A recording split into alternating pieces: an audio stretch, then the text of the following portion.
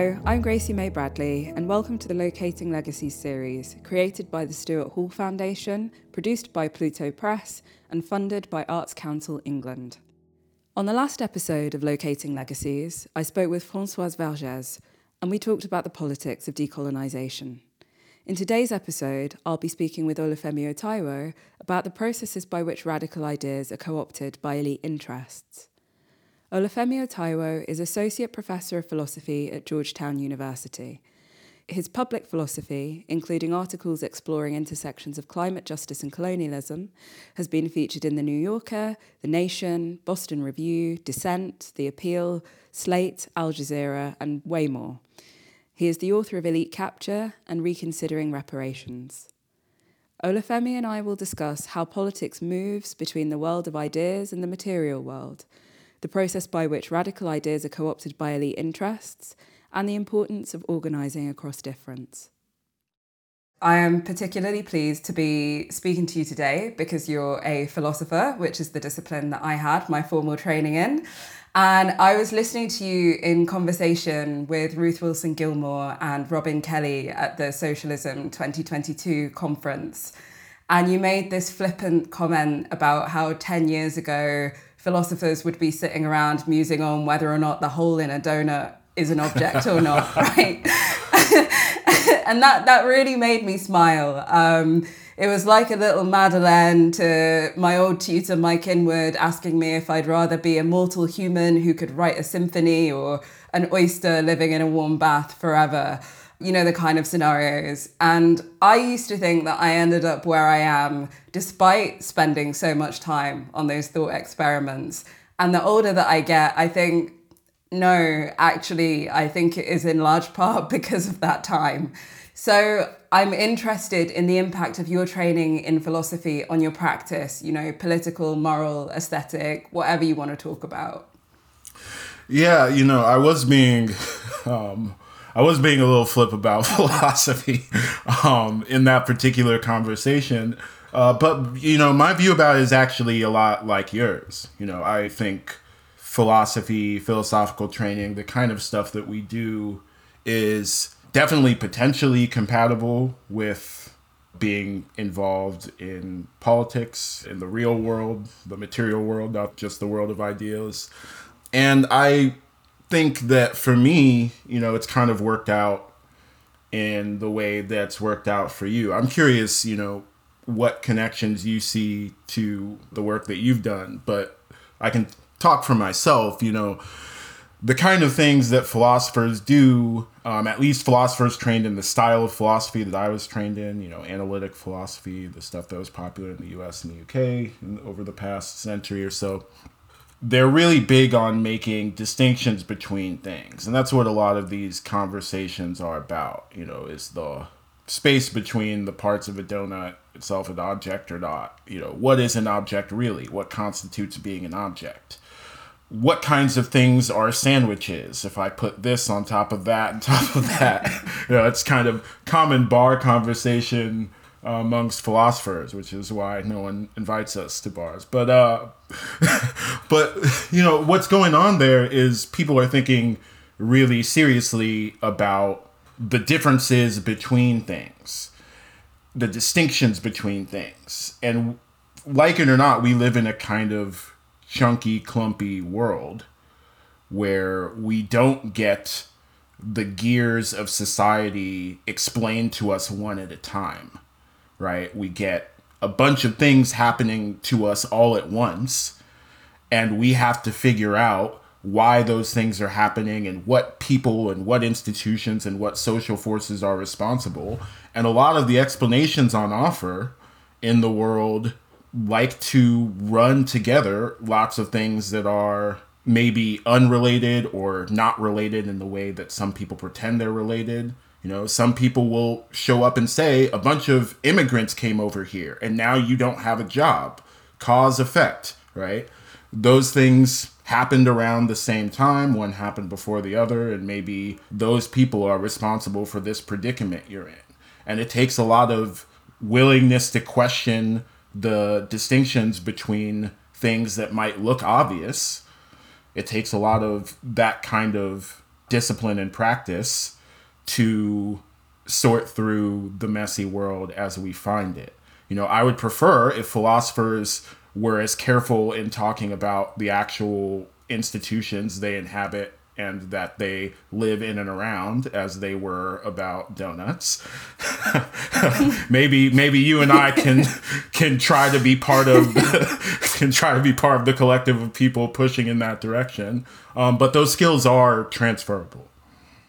Yeah, absolutely. No, that's interesting. And I suppose when I hear you say seeing the differences between things, I think for me, what philosophy has done is also helped me to see the structure of things and therefore to see the similarities between things that are often presented as being in silos. So, when you're doing kind of civil liberties work and you've got a counter-terror policy over here and you've got a migrants' rights policy over here, and then you've got policing over here, I think my training in philosophy really helped me to see, okay, but what is common to these different manifestations of coercive state power? For example, helped me to see kind of across and between silos. And I think it also maybe helped me to see, helps you to see the structure of argument, which I think is very useful when you're scrutinizing politics, because I think that we inhabit a political discourse that is full of false dilemmas. So the migration example that you talked about, either an immigrant comes in and you have no house, or you have a house and there are no immigrants. And of course, there are a multitude of options that are neither of those things, but the way discourse is structured makes you think maybe not. And I think philosophy is very helpful in helping us to unpick some of those arguments. I mean, I could talk to you about this all day. I'm not going to do that because I don't think everyone will want to listen to that apart from me. Let's talk about your book. So your book, Elite Capture, makes a particular argument about the implications of the elite capture of identity politics for liberation struggles. But you also make the point that elite capture is systemically produced across all kinds of areas of our social world. And so before we get into it in relation to identity politics specifically, could you talk about elite capture as a general phenomenon? Yeah, so elite capture in general is the thing that happens when the most advantaged people in a group end up directing the institutions or resources that could be used for the whole group towards their own kind of narrower interests and aims. So you could think of it as kind of practical inequality. One way we could talk about inequality is just counting stuff. Who owns the most acres? Who owns the most dollars? Who has the most votes in some kinds of political systems, like the World Banks, for instance, right? And we could just, count those different resources and measure inequality that way. But another way that we could talk about inequality is in terms of control over activity, what people do, who controls what kinds of issues a social movement presses for and makes demands around, who controls what sorts of crimes get prosecuted and which get ignored, those kinds of practically oriented kinds of activities. When aid dollars comes in, who ends up in control of how those are distributed, right? And elite capture is thinking about that kind of element of inequality. So if we then move to identity politics, this is obviously a concept and a practice that has traveled, but let's begin at one of its beginnings. The Combahee River Collective, a group of Black lesbian women working in the US in the 1970s, are recognized as the originators of the phrase identity politics. And in their seminal statement from 1977, they write that they see their particular task as the development of integrated analysis and practice based upon the fact that the major systems of oppression are interlocking. The synthesis of these oppressions creates the conditions of our lives. Now, many others have made observations and arguments about how certain oppressions are interlocking or co-constitutive or intersectional. And Stuart Hall writes in his essay, New Ethnicities, and I'll quote here, that the term Black was coined as a way of referencing the common experience of racism and marginalisation in Britain, and came to provide the organising category of a new politics of resistance amongst groups and communities with, in fact, very different histories, traditions, and ethnic identities. So, what value do you see still in the identity politics of the Combahee River Collective statement? And how has Stuart Hall's work on identity influenced your thinking on this topic, if at all? So I think that identity politics, and particularly, and maybe most importantly, the kind of task of identity politics is just as important now as it was in 1977, arguably more so. I take it that what the Combahee River Collective was up to is a lot like what Stuart Hall was up to my understanding of both of them.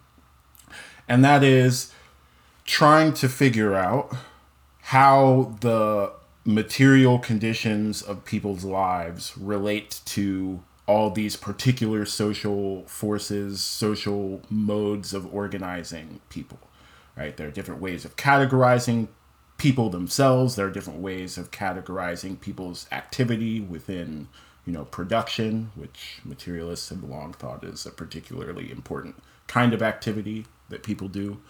There's kinds of ways of identifying people by geography, the state, nation states, the state system. And all these things are related to each other, but they're distinct from each other in lots of ways. And we're in this complicated situation of, what we were talking about at the beginning of this conversation, right? What are the distinctions between these different ways of categorizing people? And also, what are the commonalities? What are the points of overlap between these different but systematically related ways of fitting people in to a world system that defines our lives? And identity politics is a reaction to this deep intellectual problem with a recognition of the deep political problem that is connected to that. People have begun to move around, commonalities in ways that they're categorized by this system. Commonalities around gender as a system of categorization. Commonalities around race as a system of categorization. People have developed ways of looking at the world, affinities for organizations, demands that are based around looking at these categories. But there is still the question of what each of these movements have to do with each other and what each of these movements should produce in fixing a world that not only produces those other people's oppression, but also produces my oppression. And so the Combahee River Collective said, look, we as people participating in politics are doing it from inside this system. We are affected by the system in particular ways, in identities, the race that we have, the gender that we have, the sexuality that we have, the way that these things intersect. All those things produce the particular way that we experience the world. And instead of trying to ignore that or paper that over, we should steer into that. We should use that to figure out what our agenda and priorities are going to be. And doing that will help us work with other people rather than prevent us from working with other people. And I think this is one of the ways that we talk about identity politics now that is, in my view, furthest from how the Combahee River Collective was talking about identity politics. They were explicitly talking about, we have these differences with the Black liberation movement as it stands and broader socialist feminism as it stands and white feminism as it stands. But that doesn't mean that we conceive of identity politics as just a separation from them. But we are doing this so we can figure out what genuine, meaningful co-participation on terms of equality rather than in terms of me subordinating my life to yours, what real coalitional politics would look like. It's an attempt to answer that question. I wanted to explore in a bit more depth than your concerns about the elite capture of identity politics and the dominance of what you call deference politics in certain progressive spaces, academic spaces, organizing spaces. And you alluded to it just then anyway, but can you talk a bit more about the limitations of identity politics as it's being deployed today? I'm interested to hear your perspectives both on how it's being deployed by the right, but I'm really, really interested in how it's being deployed by the left.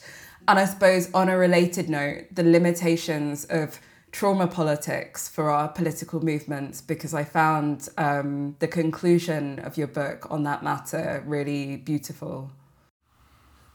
Thank you. So I think it's helpful just to mention the right's beef with identity politics, just to set it aside. But, I really take it that the right has been actually, at least in the US, surprisingly honest about its concern with identity politics. There isn't much in the way of even the veneer of a principled criticism. They're like, these people are complaining about racial injustice, and we are complaining about that. It's not, we, right? It's not that like we have achieved a racial utopia or something like that. Sometimes people will say that if you press them, but really it's just a negative response to identity-based claims on the injustice of the present order of things. Just kind of openly reactionary in that way. Then in the center, you have more of a kind of enlightenment sort of posture where people will say things like, we don't necessarily disagree. We agree with anti-racism and anti-patriarchy and anti-homophobia in principle, but those things that we agree with are just extensions of our commitment to, universal liberal values, and we should emphasize the universal liberal values rather than these particularisms, these particular sources of unfairness, because what we're after is something like equality, and equality doesn't make reference to particular aspects of people's life and subjectivity and so on and so forth, right? So then on the left, you have a version of that is, a little bit similar to the kind of centrist complaint about identity politics in at least some ways, right? Unlike the centrists, there isn't the commitment purely to a set of rhetorical values.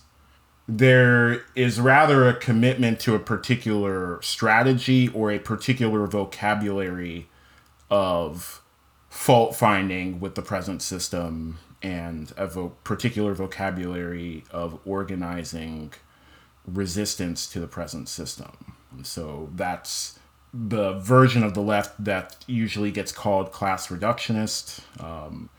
That's not always fair seeming to me in terms of describing what they think, but that's what I take it the people who are class reductionists have a problem with identity politics. Why are you talking about gender or race when you should be talking about the proletariat, essentially?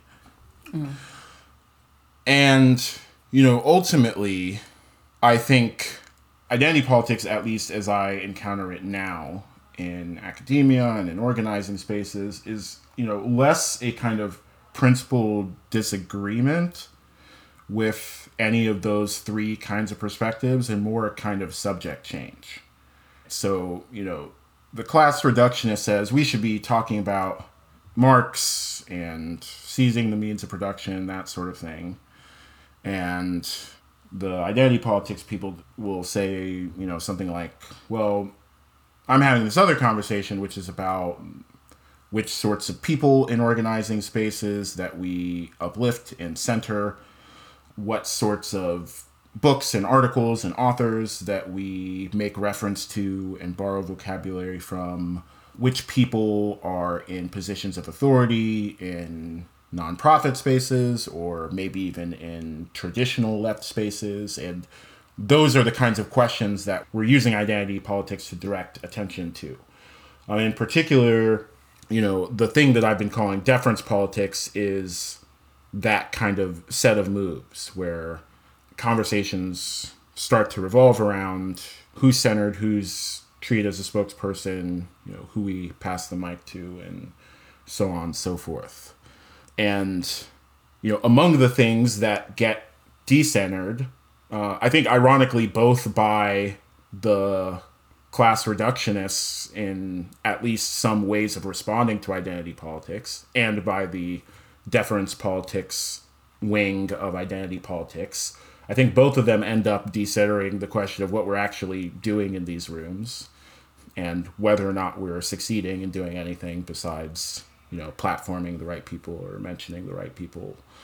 And you would think that it's the political victories of the union, whoever represents it, or the nonprofit group, whoever represents it, as opposed to who's in front of the camera that actually decides whether it's pro-black or pro-queer or whatever the group might be.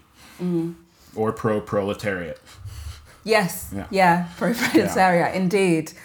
And I think I've been grappling with this, right? Because you have this lovely kind of device in the book where you talk about identity politics as a way of reorganizing a room when what we actually need is a constructive program to rebuild the house that we live in together, or at least different rooms. And you also talk about, as you just spoke about, this privileging of the process over the outcome. Well, sometimes it's not even the process, just, I don't know, other things entirely that aren't either, over the outcome. And I think what I've been grappling with is the fact that obviously there is not as neat a delineation between the process and the outcome as we might like in reality. Yeah. In my experience, Ruth Wilson Gilmore talks a lot about, the potential for us to kind of take over existing institutions, use the structures that are there. You don't have to obviously build some stuff, but like there is stuff that's already there that you can maybe try and be in charge of. And I guess that's sort of what I had been doing for the last few years.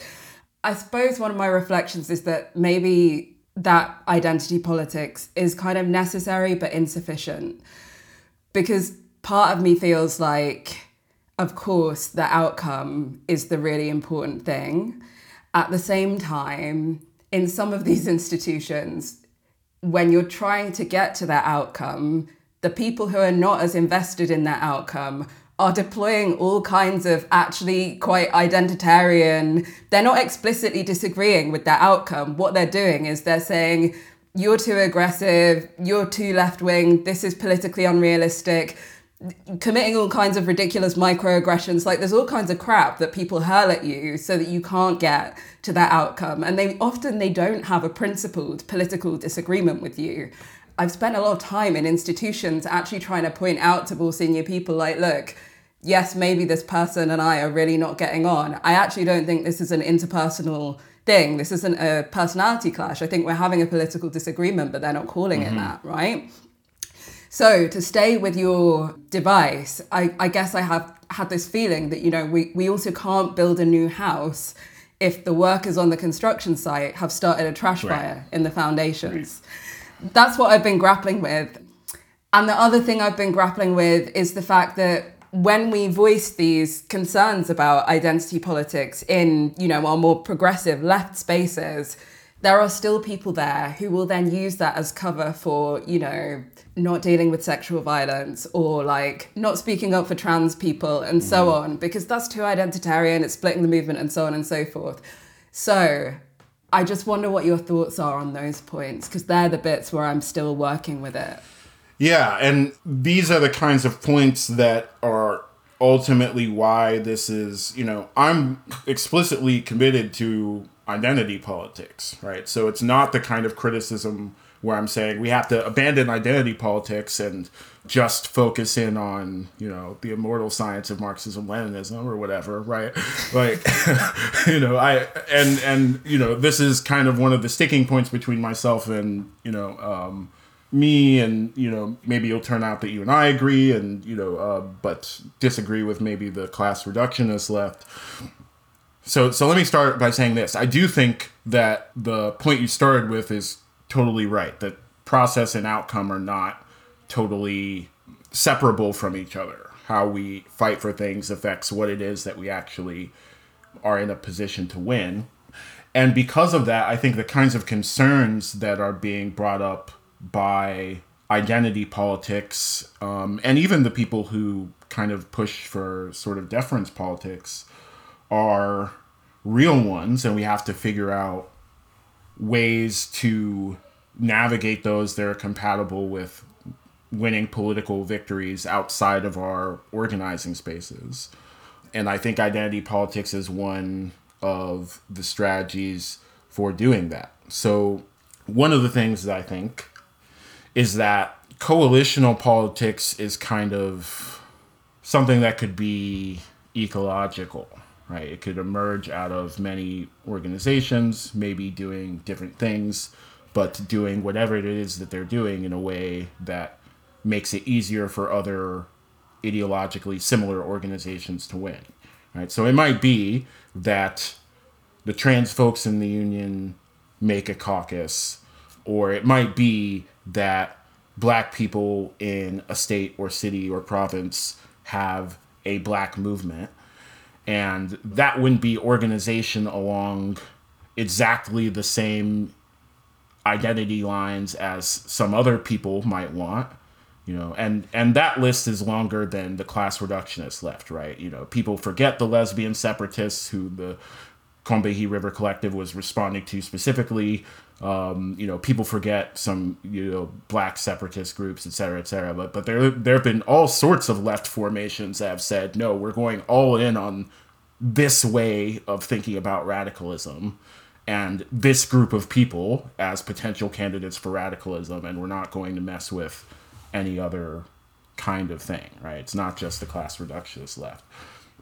But I think whatever it is people are up to, and whoever it is that people are willing to fight with and alongside in the particular close, repeated, ongoing kind of way that organizations revolve around, that is all potentially compatible with, broader universal progress, right? If the lesbian separatists end up strong-arming the Federal Reserve, that's going to have some repercussions for the rest of us, whether they involve the rest of us in that plan or not. But all I'm saying is that, we think about one of the things I'm rejecting, maybe just to put a point on this thought, but one of the things I'm rejecting is the idea of coalition that just means, coalitional politics is when we have a big tent organization.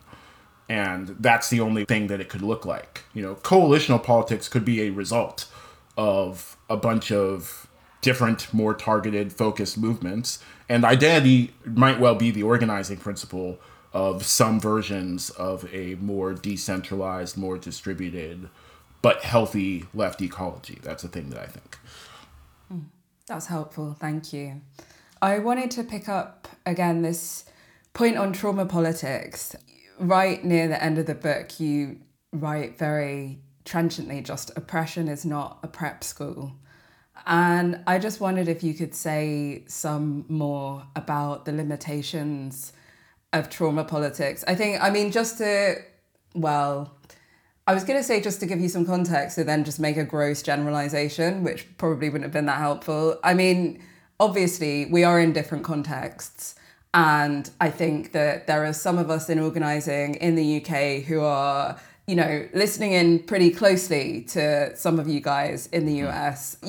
People are drawing from all different kinds of places, but it feels like trauma-informed practice, or kind of even just talking about trauma as a ground for anything. I've not had a huge amount of conversations about it in the spaces that I've been in here in the UK. So I just want to kind of acknowledge that and give you that as context for why it would be interesting. I think because a lot of the people listening will be in the UK. Just say some more about how you got to where you got to on that point.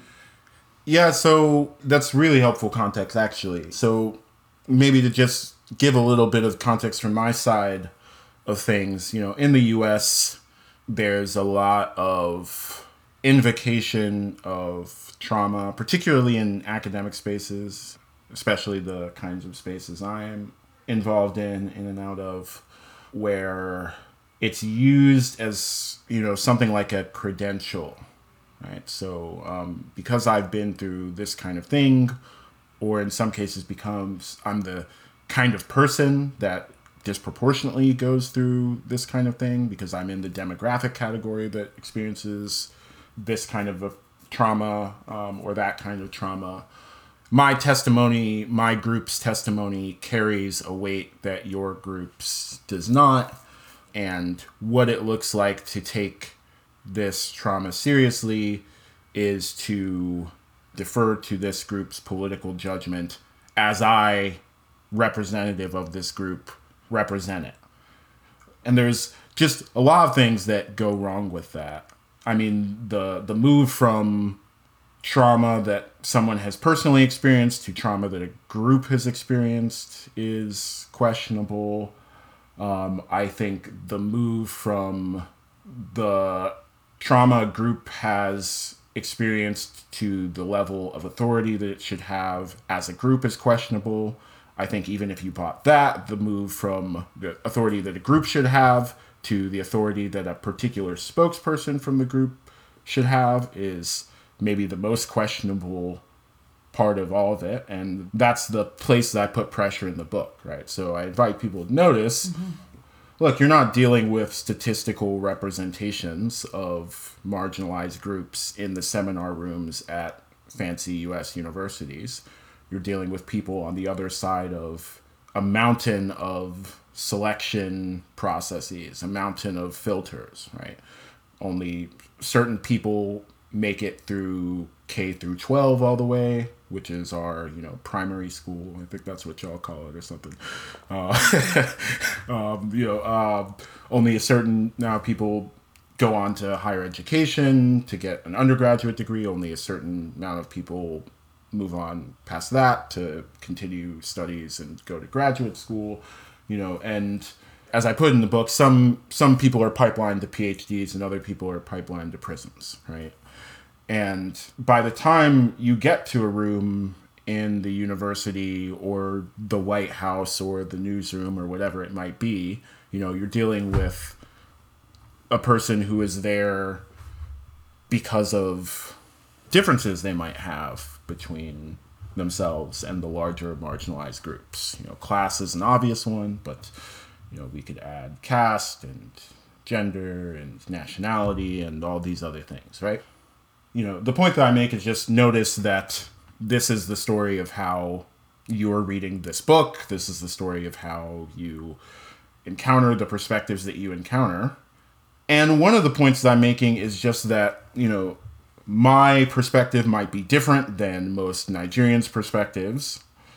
Their perspective might be different than most women's perspectives. They might be different than most queer people's perspectives, whatever the categories we're thinking about. But more importantly, that just isn't, those aren't the questions that we're actually trying to answer in any of these spaces, right? The question we're trying to answer isn't how do we statistically represent the views of Black people on mass incarceration. Like, the question we're trying to answer is, should there be prisons? Right? And that just isn't an experiential question. Experience is part of how we answer that question. We shouldn't throw that away. But a lot of other things are part of how we answer that question. We have to be willing to take those as intellectually seriously as we rightfully take traumatic experiences.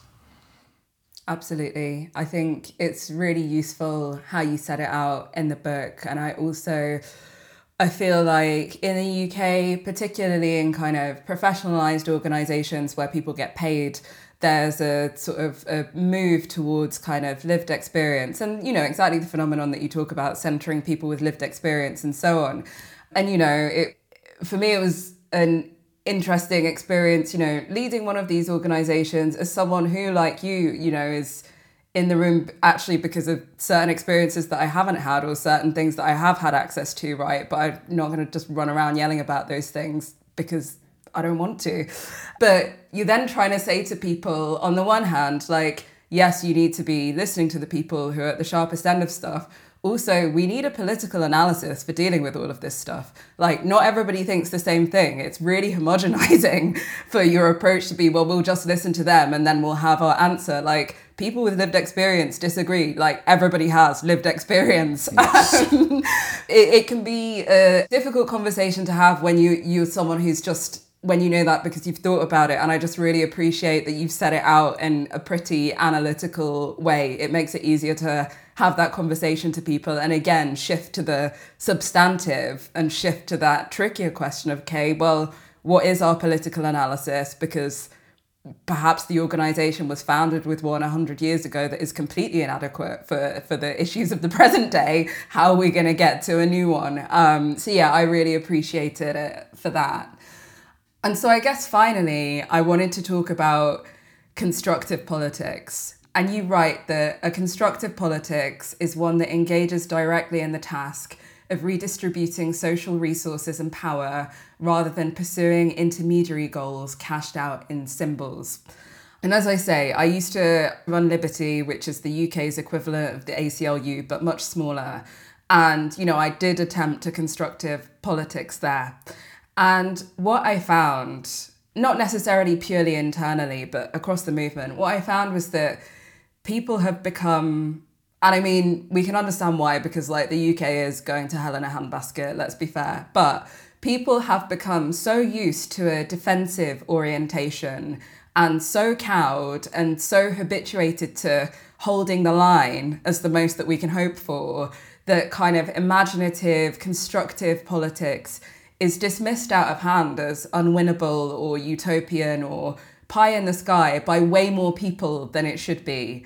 And so I'm interested in what you've learned from your experiences of trying to build new rooms and where outside of your immediate experience you've seen that constructive work happen and happen well.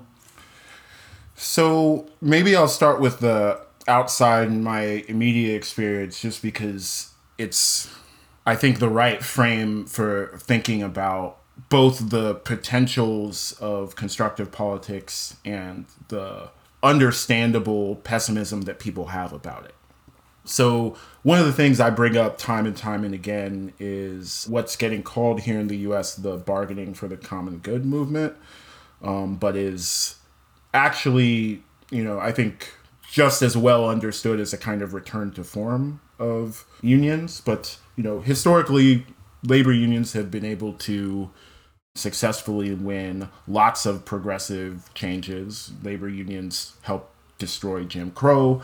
You know, they helped destroy child labor across the world. They helped destroy apartheid, right? You know, what you can do with the leverage of organizing as workers is not just limited to organizing for wages and benefits. And some unions here in the US are explicitly organizing on this basis. They're saying, we're going to bring in other community members, other organizations into helping figure out what campaign demands should be for workers' unions, and then bringing them in also in the campaigns to win those demands. It's been used by the Los Angeles Teachers Union, Chicago's Teachers Union. It's been used by SEIU, the Service Employees International Union, a local in Minnesota, to win climate demands and demands around sexual harassment in the workplace.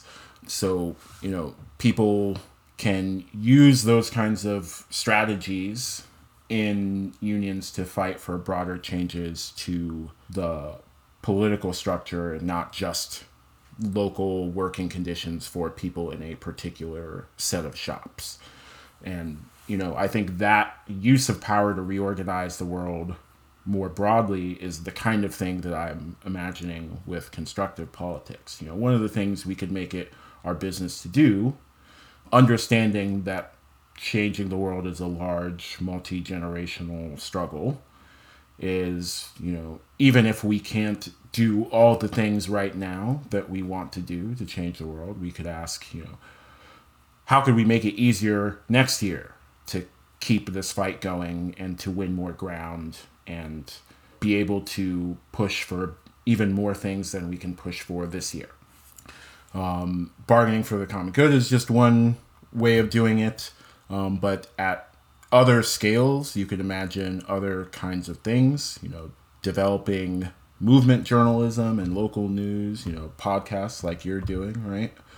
Citizen science campaigns. One of the big examples in the book is the way that the residents of Flint, Michigan pushed back against the water crisis by recruiting people, recruiting scientists to prove that the state of Michigan was lying about the quality of the water, recruiting lawyers to, force them into financial concessions and force them into actually changing the pipes, which is also part of constructive politics, literally constructing the water system differently. Like, it's not a metaphor, right? We literally need to build things. The things we build could be unions themselves, like the Starbucks workers are doing. They could be union strategies, like bargaining for the common good. They could be tenants unions, like is happening in Kansas City, for example. They could be debtors unions and ratepayers unions. But you need to build power, and the kinds of organizations, the kinds of actions, the kinds of institutions, the kinds of networks, the kinds of practices that can build more power tomorrow.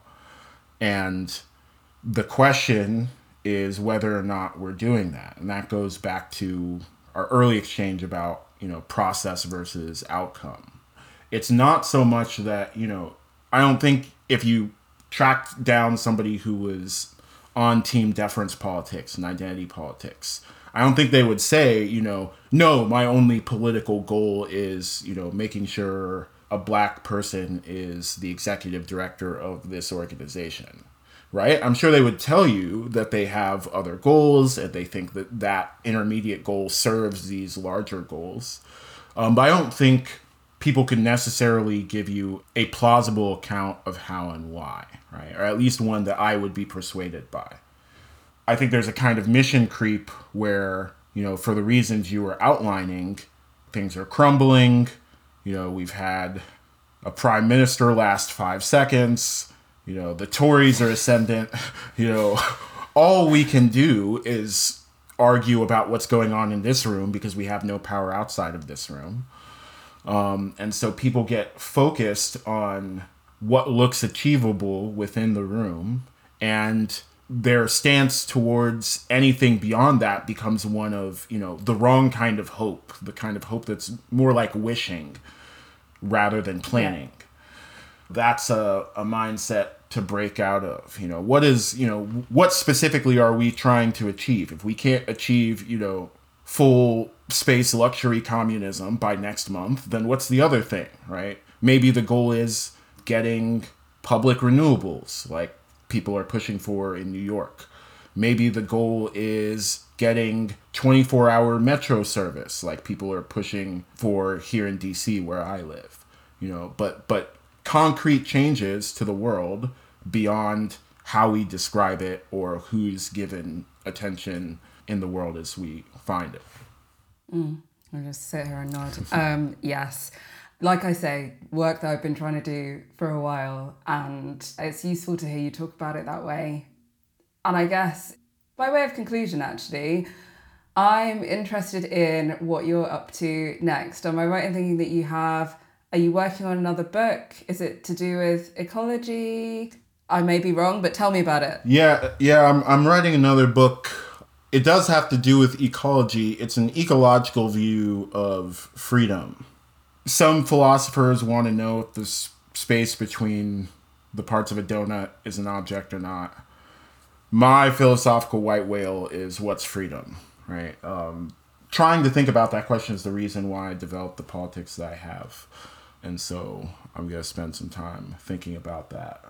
And it has to do with ecology, but not just in the, flora and fauna kind of way, but in the way that we were talking about earlier, right? Like, how is it that these different movements organized around different ways of thinking about the world might end up doing coalition, even if that's not what they individually set out to do?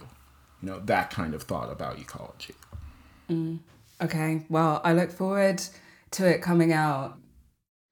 Thank you for listening to episode 3 of the Locating Legacies series on problematizing identity politics. Join us for episode 4, where I'll be speaking with Vijay Prashad about the legacies of the Cold War and how it can be a useful point from which to think about our contemporary political landscape. Thanks, and see you next time.